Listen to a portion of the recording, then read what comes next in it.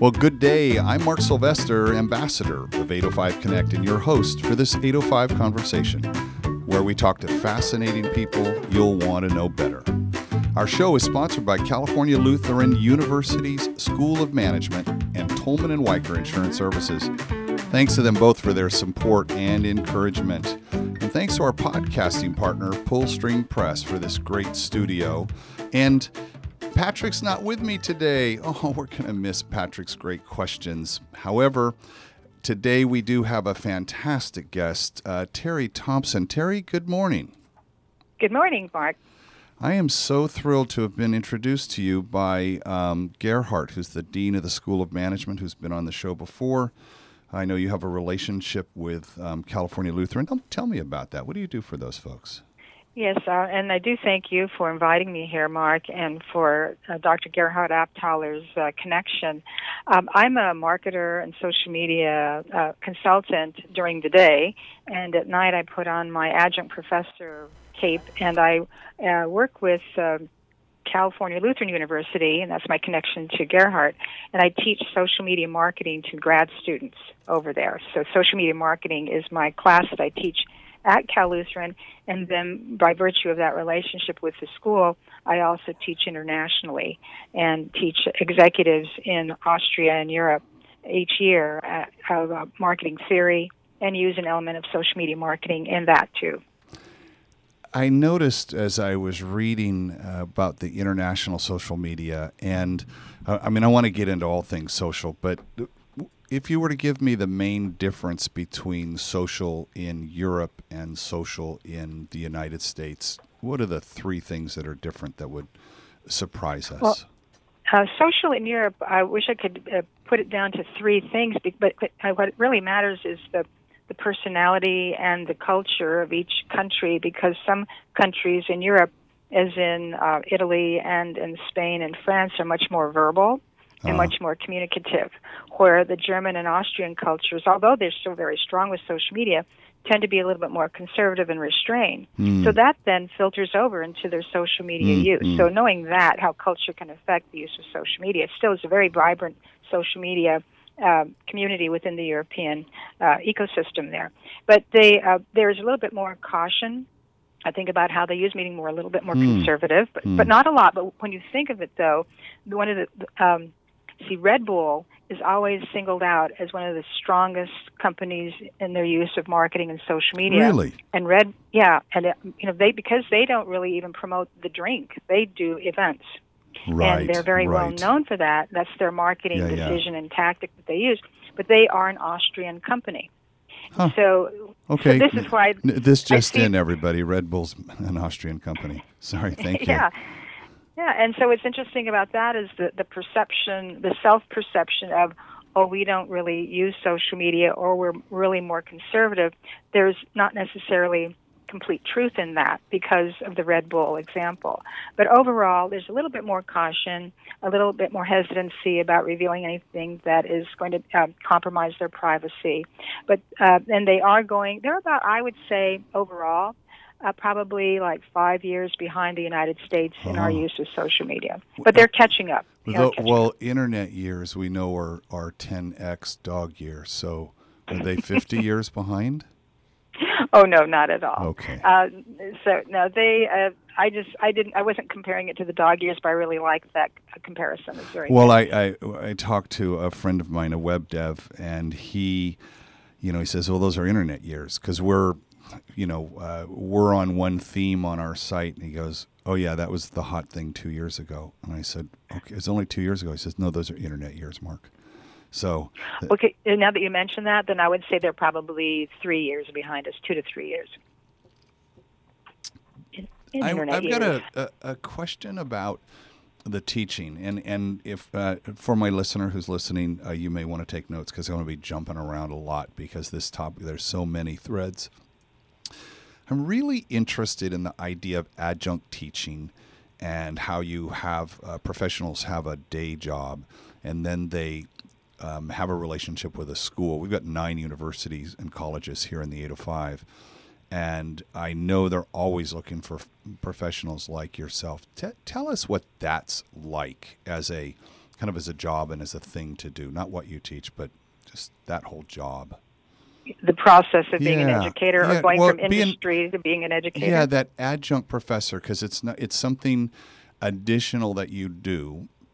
And where do you find the energy and the passion? But just tell us a little bit more about that. And where I'm going is maybe we can inspire our listener to become an adjunct professor and go and share some of their knowledge with these future leaders. Well, I really like that, Mark, and I do appreciate being able to share this because first of all, the path that I took is just, first of all, doing what I really like to do, which is marketing and social media and some of the activities that I've gotten involved with in clients and so on. But it's connecting with a school, meaning one of the deans of the departments in the different universities near you, and just picking up the phone and asking if you can have a conversation with them. At least that was my experience. Of can we explore this idea that I have for a class to bring to your school and to your students? If it's something that is already given out there and is not necessarily something unique that you're bringing to the university, you're going to have a lot of competition as a potential adjunct, and they probably will say, go to our website and apply.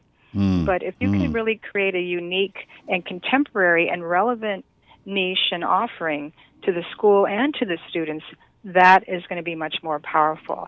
It's kind of like basic marketing. How can you differentiate? How can you add value? And so, luckily, with Dr. Gerhard Haftaler, I had just finished writing a book for McGraw-Hill on the subject of social media marketing. And I thought, I live in Simi Valley there in Thousand Oaks. I thought, well, this is really nicely geographically desirable. So after driving into L.A. for so many years, I still do.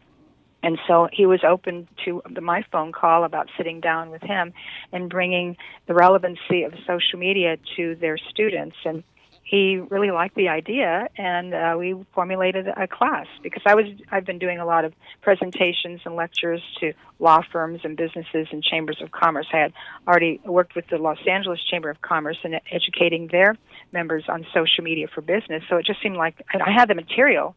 Why not then create a curriculum? So you would, I like this idea of the unique selling proposition or unique value proposition, which, old school marketing. What is that thing that makes you unique? There are 800 million, and that's probably not an exaggeration, books on social media and social media for business. So when you approached that meeting and you were thinking about it and you knew, okay, have a different lens that I'm looking through at this. What is it that is unique about your point of view that got you that job? Well, I believe a couple of things. First, when I wrote the book, it was in 2010, so that was 5 years ago. And again, you talk about internet light years. Right. There weren't any books out there at the time that really explained why. I mean, and so McGraw-Hill looked at us as, can you write a book for us? Because as McGraw-Hill and editors, we don't even know what's going on. We know that social media is happening, but why? So we went into the thought process and the conversation in the book about what it is and why it's happening now. And it was designed for the C-suite because we found at that time people were talking about social media, but they weren't at the decision level, at the highest levels of corporations. We have this whole, CEO and COO and CFOs who said, well, what's going on? Do we need to think this is a fad? So we really got into the nitty-gritty of what it is and what it was. We can share that later on, too, because there are a lot of misconceptions. So with that approach, then we actually use case studies. My co-author, Beverly Macy, who's also from Xerox and an adjunct, we had done an event over at Harvard University. And then I did a launch for the Audi, and I got them in their social media conversation for the Super Bowl. So we were doing these very active, real-life, real-time sort of case studies on our own and decided to pull all of that together. So the book, we look at the environment now, in 2015, there have been a flood of books about social media. And my still unique situation is that I have lived this. I have been through crisis management for major global brands, and I have worked in the entertainment field and so on. So I bring my own life to what I teach. And I think that's what the value is that the students get from it. The why is, are you familiar with Simon Sinek's TEDx talk? Oh, absolutely, yes. So I love why, and so I wrote that down when you were saying, why did social happen? So in 2010, you were answering the question why. I'm curious, why? Why did social media become so hot? I have an idea of what it is, but I'd love to hear what you think that was what was that defining moment that made it so relevant to us? There are three reasons, and the first reason is if we look at the economic landscape that started here in the United States and then flooded over to Europe and around the world. We had gone through the Great Recession starting in around 2008, 2009, and 2010. Yep. And I was seeing rumblings of something before it actually happened, and then it did occur. So we had the situation where budgets are being slashed, people are getting laid off, and the budgets that businesses and industries and government agencies actually they had to do more with less. Absolutely. Less budget, less people, right? Okay. With more leverage, though, too, right?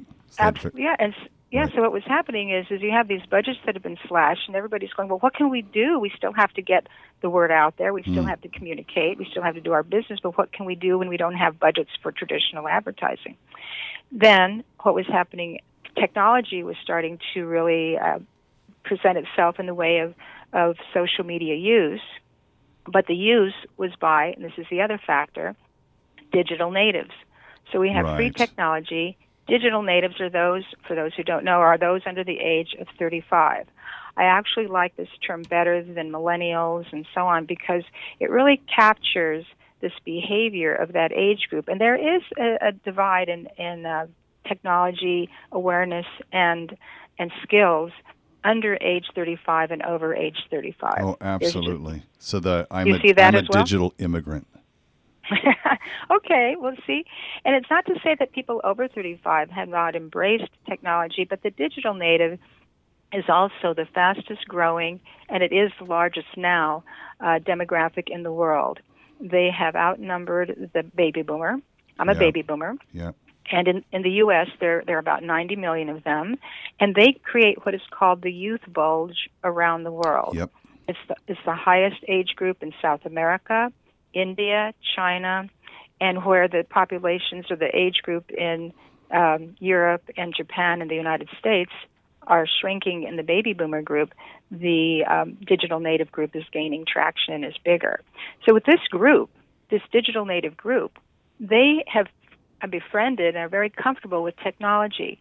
In fact, one of their self-definers is, well, we're the technology generation.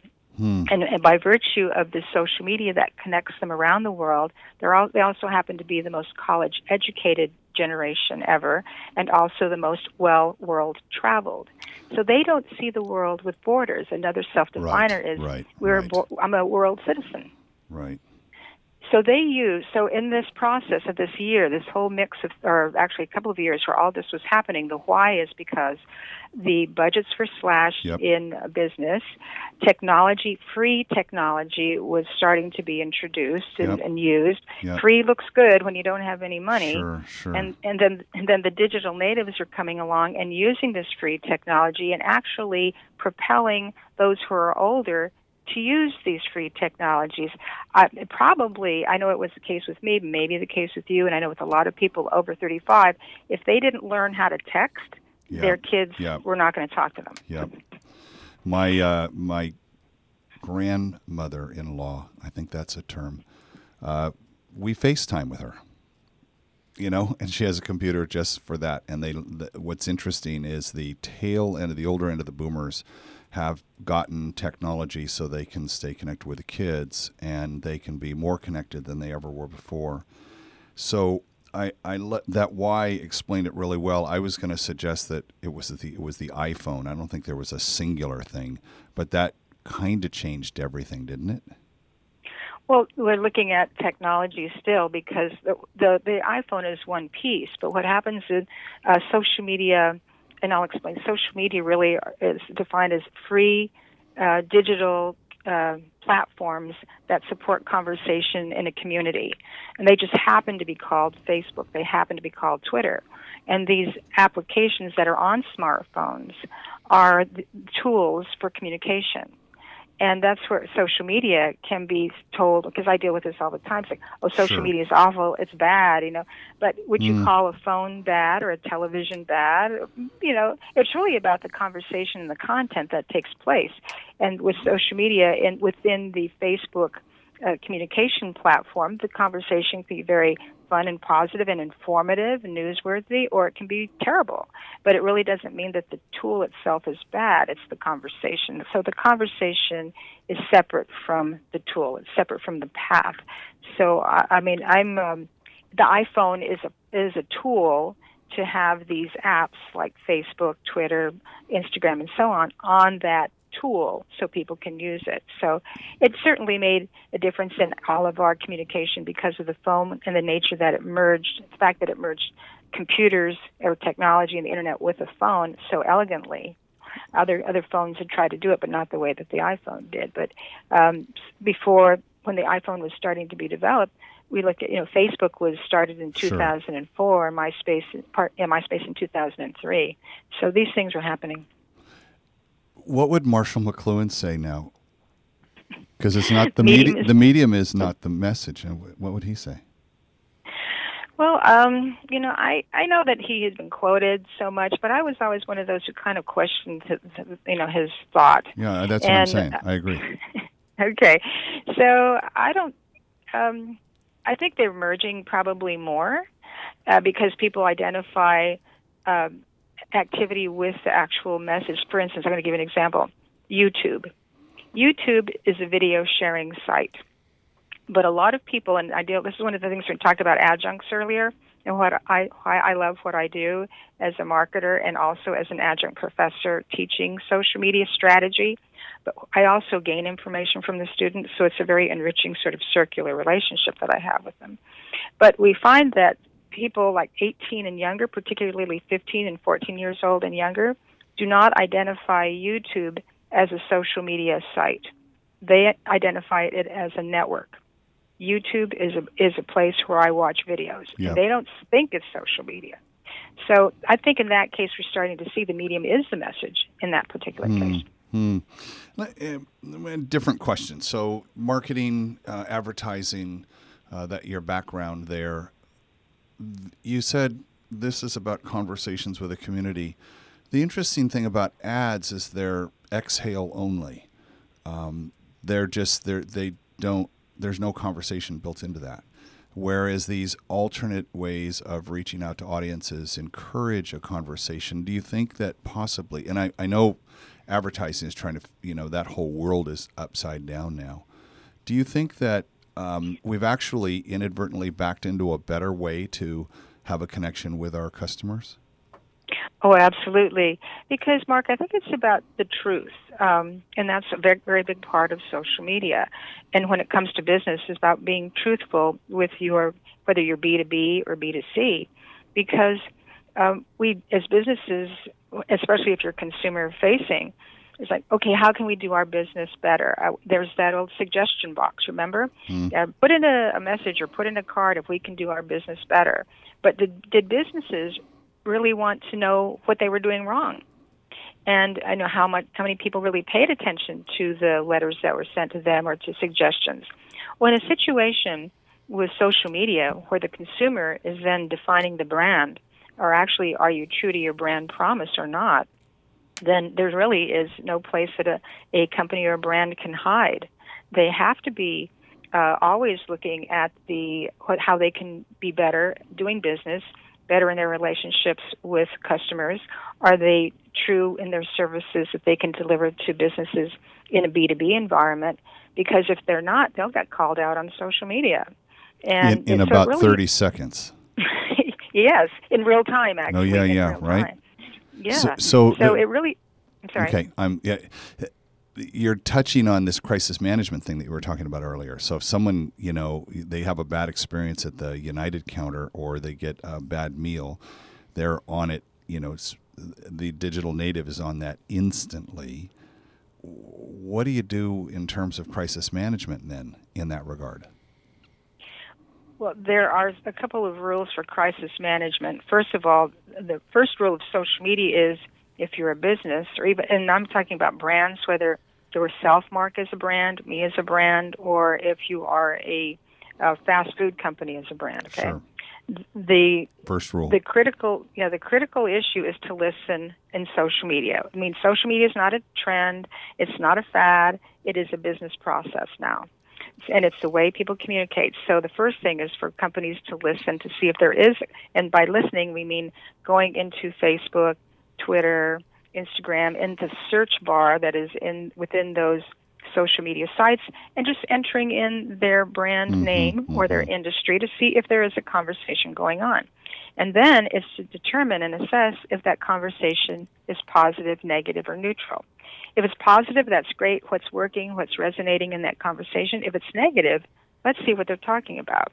And if there is, in case, let's say for an example of someone who had a poor experience with a product that broke or something, and they're talking about it on Twitter, let's say, for example, then it would be the company's responsibility to then reach out and say, we're in this kind of standard sort of reply, but it's necessary. We're sorry you had that experience. We want to learn more about it. Please contact me. Either they can reply to that person through the open social media to create an answer or a solution, or if it's more difficult or there's ranting going on, because that can happen too, Sure. They can put a link to an email that's just specifically designed for handling customer complaints through social media. But what is key about this is that if the response or the note or the acknowledgement of a problem is coming from the company in a social sphere, then everybody else who's following that brand or sees that response realizes, they're listening.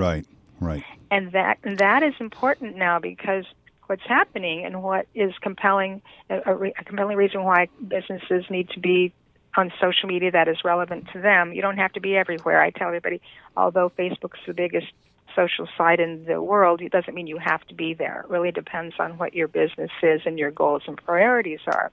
But if you have a social presence, now people are looking at social media as the way they look at websites to validate a business. Are you a credible business? Right. The question is, if you don't have a website, are you really a business?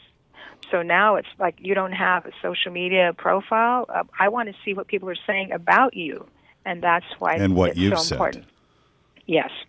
So that's why it comes into play. So the person who's listening right now is probably a small business owner. We've got listeners all over the world, but they're not just entrepreneurs, but they've got a business and they're thinking about this. We talk about social media a lot. I love my hashtag for the day is we're listening. And you talked about sentiment, there are platforms that will allow you to kind of monitor your brand across all the platforms. A simple thing is just to set up a Google alert for your business, right? And you'll see that. Is there an easy to use listening platform that you like to recommend to businesses? Because I'm also thinking this listener has got 800 things to do today, and listening can be a real time suck. So it's nice to have one of these platforms that kind of pushes alerts to you when things are going on. Is there one of those that you like that we might tell our listener about? Yes, Hootsuite, like an owl. Yes. HOOTSUITE. Maybe you're familiar with that, probably. Sure. Yeah, that's a pretty easy one for a small business owner to set up, and there are 3 profiles that you can add that are free. They used to have more that were free, but now they're starting to charge, like a lot of other companies as they grow and they scale. But I'd say that's the first step. Okay, I love that. That's we like this is informational and inspirational, so I want to inspire people. I want to go back to the crisis management. You said there were 2 things. So the first one was to listen. What's the second one? Well, after listening, then it's acknowledging the issue or the problem. Right. Because people want to know that they're being heard. I don't know about yourself, but I know when I've been in a situation where I've complained about something, and someone just listened to me, and I thought, well, okay, maybe they can't do anything, but at least they heard my situation. Right. So it's listening for any potential problems, acknowledging that it existed. And then thirdly, it's either following up with a recommendation and a solution, if you can do that. And the other part that's also part of this third part is seeing, and this is if there is a problem, let's say with incorrect information going on about your company. Let's say someone started a rumor and what they're saying is false. Then this has to do with the reputation management system of putting out correct information and then pushing down in search engine optimization, because social media is searched by Google, algorithms, and so on. So you keep putting out the correct information, kind of flooding it out there so that you can push down the negative, because it's still going to stay on the internet, but you need to be able to push it down, is to then make sure you have a plan of correct information so that that'll be more dominant when people Google your company or the name or the situation, and you're going to be able to say this is actually the correct information, and you can circumvent some of the negative press or negative reactions to the untrue information. Terry, let's talk about immediacy for a second. I'm curious about, like, when something happens, there's this twitch reflex that we've gotten as a culture, and I'm curious how you counsel leadership to react, because one would be to be thoughtful. We want to think about it. What's our position? What are our talking points? And you do that, or you just do hey, we heard you. We're sorry. We're on it. There's two sides of the spectrum. What do you think? I'm thinking of the CEO now. What does the CEO do when it feels like there's a storm has just hit? Do they freak out? How do you get them to not freak out and do something? Well, the two go together, and that's why this has been, the social media world has been such a shift in how we normally do things as businesses. Right. Oh, yeah. And that's why my peers, a lot of them have not made that adjustment, but because it's just too much of a stretch. But what happens in a case like this that you're mentioning, what should happen in the background is that the company should have, I advise everybody to do this, but most companies don't do this, small or large, is have a crisis management policy set up beforehand, before a crisis happens, which means, okay, who's going to be accountable if something blows up, and how are we going to speak to our internal public, our employees, our stakeholders, and how are we going to respond to the public, okay, at large. So once you know who's responsible for what, because in chaos and in crisis, things get nutty, right? Okay, but if at least you have a little bit of a guideline, at least you know who to talk to first. Because that is set into place, then the part, and I deal with this with luxury brands as well, it's like, let's listen first. The reaction that happens is in the public sphere, in the open sphere. And you can't take it back. Yeah, they're going to go ahead and react no matter what. But as a business, it's as much as I said before about how it's so important for businesses to really be honest and true about listening to the customer and improving their businesses the way they say they want to. Well, then the business itself and the brand needs to be thoughtful, because it can be devastating if they react because other people are reacting. That's not going to work for a business. So even if it takes a little bit of time to be the first to put out some sort of comment, but the comment needs to be done in a thoughtful manner. But everybody else can be running around crazy with their head cut off like a chicken with their head cut off. But it's in tweeting and posting whatever they want. But the business really has to take their time and respond thoughtfully. You've brought up something I'd not considered before. I'm a Boy Scout, and so be prepared is one of my tattoos. And you have suggested that we have a crisis management plan, and I'd never considered that. And when we're calm, sitting down and thinking about what we would do seems like we call it a blinding glimpse of the obvious, but I'd never considered it. So everybody take a note right now. Do you have one? And I'm going to say probably 100% of us don't. So we should have one. And it makes me think of that 50s film Duck and Cover.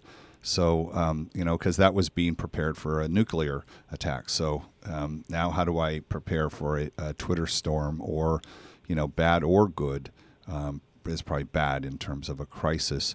So if we were to give the assignment right now to our listener to develop a crisis management policy for, you said it was who and how, and what else would you say? Like who's in charge of it, how they want to do it, what's the tone of voice?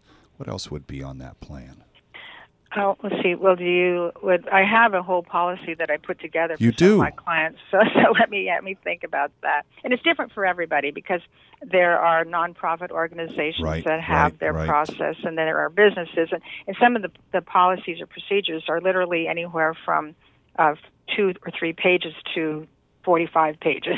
But essentially what it is, it's about, if a crisis occurs, who are the people who need to be notified first, and then it's gathering to discuss it internally, usually. Then it would be, what is that message going to say? So everybody agrees on the same line, no matter, for instance, if it's a luxury hotel, and this happens in Los Angeles and all over, let's say a celebrity passes away in the hotel. Okay? So you're dealing with the people who are in the hotel and the people outside the hotel, and then the press and the media outside the hotel too, right? So you have a situation where everybody within that hotel needs to know ahead of time, but reinforced and reviewed, what they're supposed to say to the guests inside the hotel or somebody who asks them, who comes in from the outside.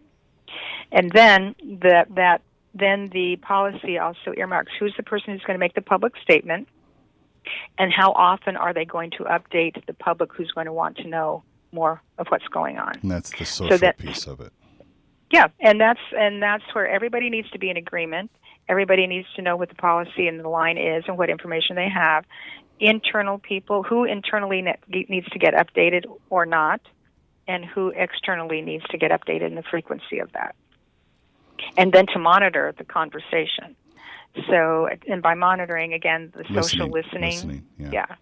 What I would love it, Terry, if there was a pointer that you could send me, and I'll put it in the show notes about that.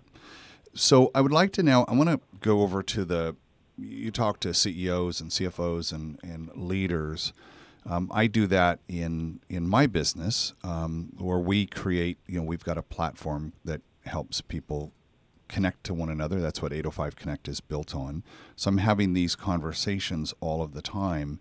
And the best practice is that the leadership of the company is involved in the conversation. And that is so difficult to get them to understand why that's important, because they all feel they're too busy. And I don't know that it's beneath them, but they're really too busy. Yet we find the leading Republican presidential candidate makes time to tweet. And it's kind of staggering the effect that's happening. What have you found is the argument that moves the CEO over to this is something I need to be paying attention to and taking participation in?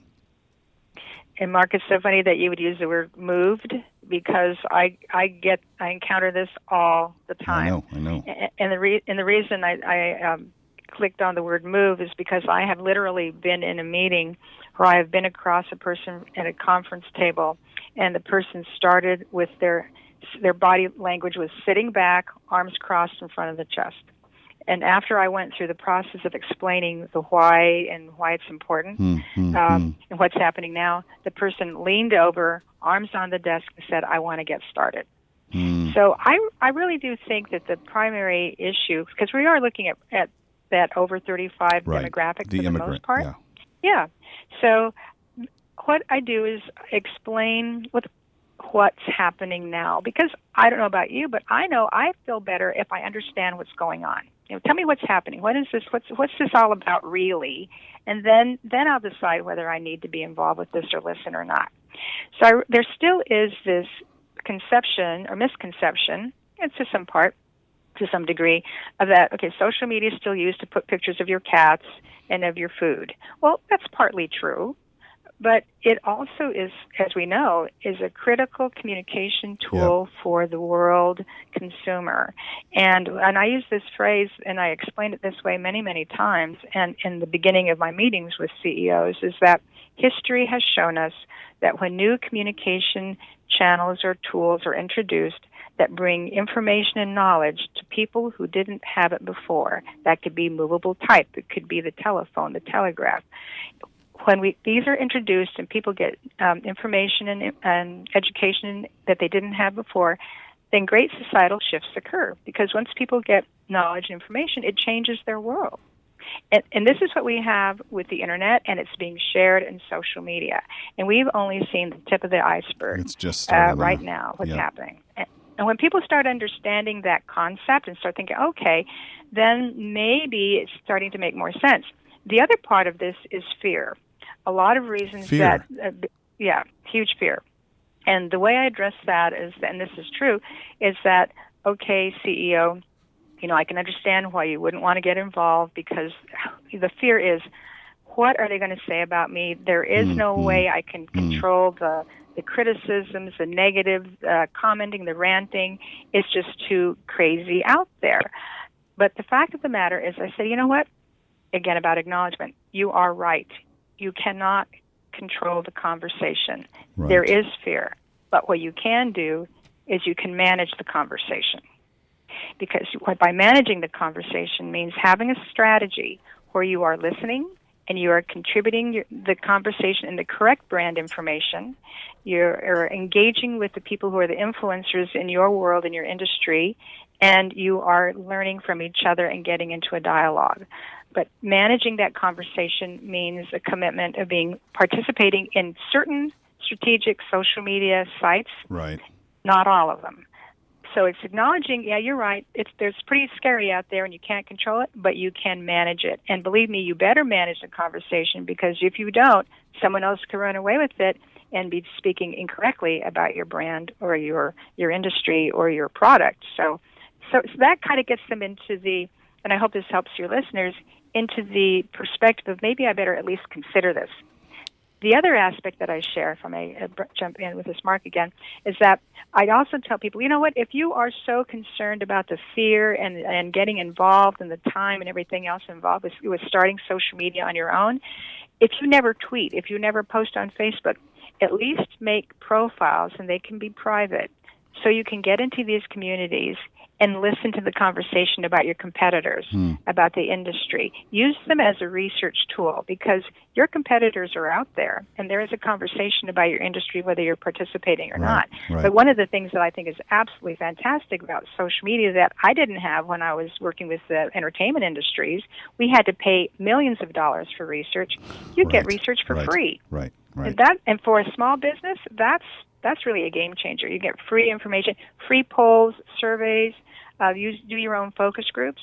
That's really amazing. It absolutely is. How do you gosh, lots of questions, but back to the leadership, because they're the ones that make the decision. Talking about the CFO. So the money and time spent on paying attention to social, the person who's writing the check, they're going to ask, well, where's my ROI on this? And what's the ROI on reputation management and ROI on, measuring sentiment in the community? How do you've got to address that, but I don't think there's a clear, hard, solid lined ROI. It's more of a dotted one. Does that come up, and how do you address it? Okay, there are two areas of return on investment. There are some very actionable and directly measurable successes and returns on investment for social media activity. I mean, I can give you an example of one. But the whole idea of social media is return on ignoring. We like to call it that. Oh, I love that. because, and also there's the commitment. Let me just tell you why when social media does not work, okay? Social media does not work when a brand or company, and I'm talking about, it can be a small company, it can be an accounting company with a head count of 1, or it could be a larger law firm. But if the company is not willing to commit over the long haul, it will not work.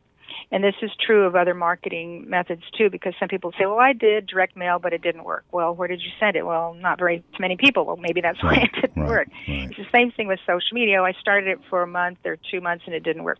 You have to give these things time to gain traction and to be able and execute the plan correctly about the conversation. Yes. So there's, again, thought planning that has to go into it. So if it's a brand that doesn't want to commit, that's not going to work. If it's a brand that doesn't know who it is, I have an example. Unfortunately, it was of an entertainment individual who had been performing in one particular category of music and then wanted to rebrand herself and going into another category, and brought me in to rebrand herself into the other category of music, but didn't actually do that. All of her music was still in that old category. Huh. It's like, well, you're not really doing what you say you want to do. So it was not successful because she was not following through on her own branding execution. So if you don't know who you are, if you don't know, if you can't commit, those two things are not going to be good for you. And if you're not going to participate in the success of the social media activity itself, that's not going to work either. You can't just completely throw it away to somebody and say, you do it, because they still have questions they have to ask you about brand accuracy, message accuracy, to make sure that it's reflecting the voice of your company, because social media is a voice. It's the persona, we call it personality, the persona of your brand in a social conversation. So that is one of the biggest problems that I see as well, even with major global corporations that have been using social media for a long time now. If you ask them, what's your persona, they kind of look at you like, what do you mean? It's the conversation.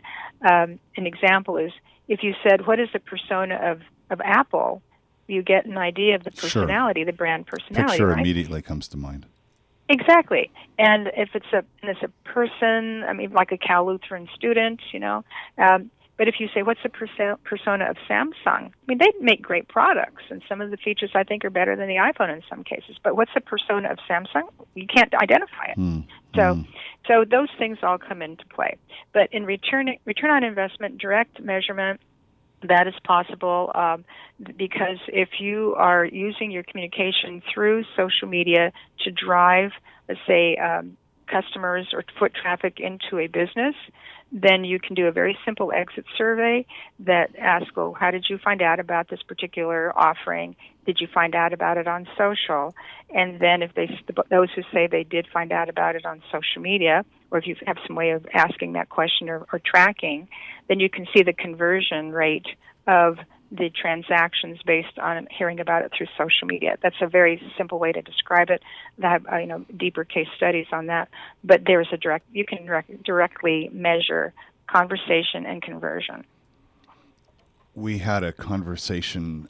We had an episode with Christopher Foley, and he was talking about a client who said, she was tasked with getting, my number's probably wrong, but it was something like, I've got to get 8,000 likes on our Facebook page. And so she was hiring him to do that. And why do you need 8,000? I mean, why are likes so important on Facebook? And he pretty much, I think he made a convincing argument to us that didn't mean anything at all. It didn't drive the needle at all. What's your take on that? Someone who says my social strategy is going to be Facebook. Have you found things that actually work there? On Facebook? Yeah. Yes. First of all, those numbers, when you say how many likes you have and how many followers and so on, right, those are called vanity metrics. And is there any value to them? Not to the degree that people or some businesses think they have to have a certain number to be successful, because it's not about quantity, it's about quality. I'd much rather have people, even if it's a smaller community, but have them be your rabid fans and customers and people who are really engaged in with your brand and your business. And for instance, I think it's a standard sort of measurement that we have is that usually 20% of your customers drive 80% of your business. Correct. Well, with social media engagement, we're finding that number, that 20%, is going higher. Huh? And the reason for that is that 65% of people who follow a brand, I think with the Pew Research, I think it's more like 75% of the people who follow a brand on Twitter are more likely to buy from that brand. And they're following the brand because they want to hear about new developments, new product, special offers, couponing, and so on. Right. So what you have then in social media is a potent community. So it doesn't have to be big. It's just as long as you're really addressing the needs and the wants of those customers in traditional marketing, traditional business, that 20%, growing that to 40 and 60%, because you know that they are there and they're going to be your advocate, your brand advocate, and will be doing business with you. So again, quality over quantity. I think that's a perfect message to leave our listener with. We talk about super listeners, and it doesn't matter how many downloads. Do we have that one or two people that actually share the episodes and take action, and it actually makes a difference. And I love that. Quality over quantity. Terry, thank you so much for spending time with us today. Where can people learn more about what you do and how you might be able to help them? Well, it's kind of interesting because I am a social media person, and I just rely on LinkedIn to be where I am reachable. And I know if you don't have a LinkedIn profile, if you're a business, I encourage you to do that because that's where the world of decision-making takes place, and it's a very valuable community. So if a person does not have a LinkedIn profile, I can give you my email based on my company. I'm glad to share that here. And that would be Terry.Thompson, THOMPSON, so Terry.Thompson at Rocky Peak, ROCKYPEAK.com. Since I am in Simi Valley, I am in the Rocky Peak mountain area, so that's why I have that for my company name. And so it's Terry.Thompson at RockyPeak.com. I love that. Terry, thank you so much. And one of the things we do on the show is we give you the opportunity to name this episode. We know that a compelling name when someone is new and they're looking at a list of, we've over 30 episodes now, that title is going to grab them. What do you think the title of this conversation should be? Well, okay. I think that let's think about that one because we did touch on a lot of different elements of social media. Social media, the real-time, real story. I'll be kind of fluffy with that, but I think we really wanted to get into the actual nature of what it is, real-time, the real story. I love that. That's very good. I will let you know that everybody struggles with that for about 14 seconds, and then it hits them, especially with our marketers. So again, thank you very, very much. And I also want to thank, again, California Lutheran University School of Management and Tolman & Weicker Insurance Services, and our podcasting partner, Pullstring Press, for this great studio, and Cielo24, who provides the searchable captions for our show. The 805 Connect project is supported by partners and sponsors throughout the region. We want to thank them as well. More information on our partners at 805connect.com. Now, we can use your support, the person who's listening right now. So we'd love you to give us a review on iTunes. That makes a huge difference. Give us a ranking. If you want to leave a comment, we read all of them. If you wish, I'd love to hear from you personally. So you could send me a note to Mark at 805connect.com, but I have it set up so you can actually send it to any word at 805connect.com, and it will get to me. So if you don't know how to spell my name with a K, doesn't matter. So until next time, this is Mark Sylvester, your host for 805 Conversations.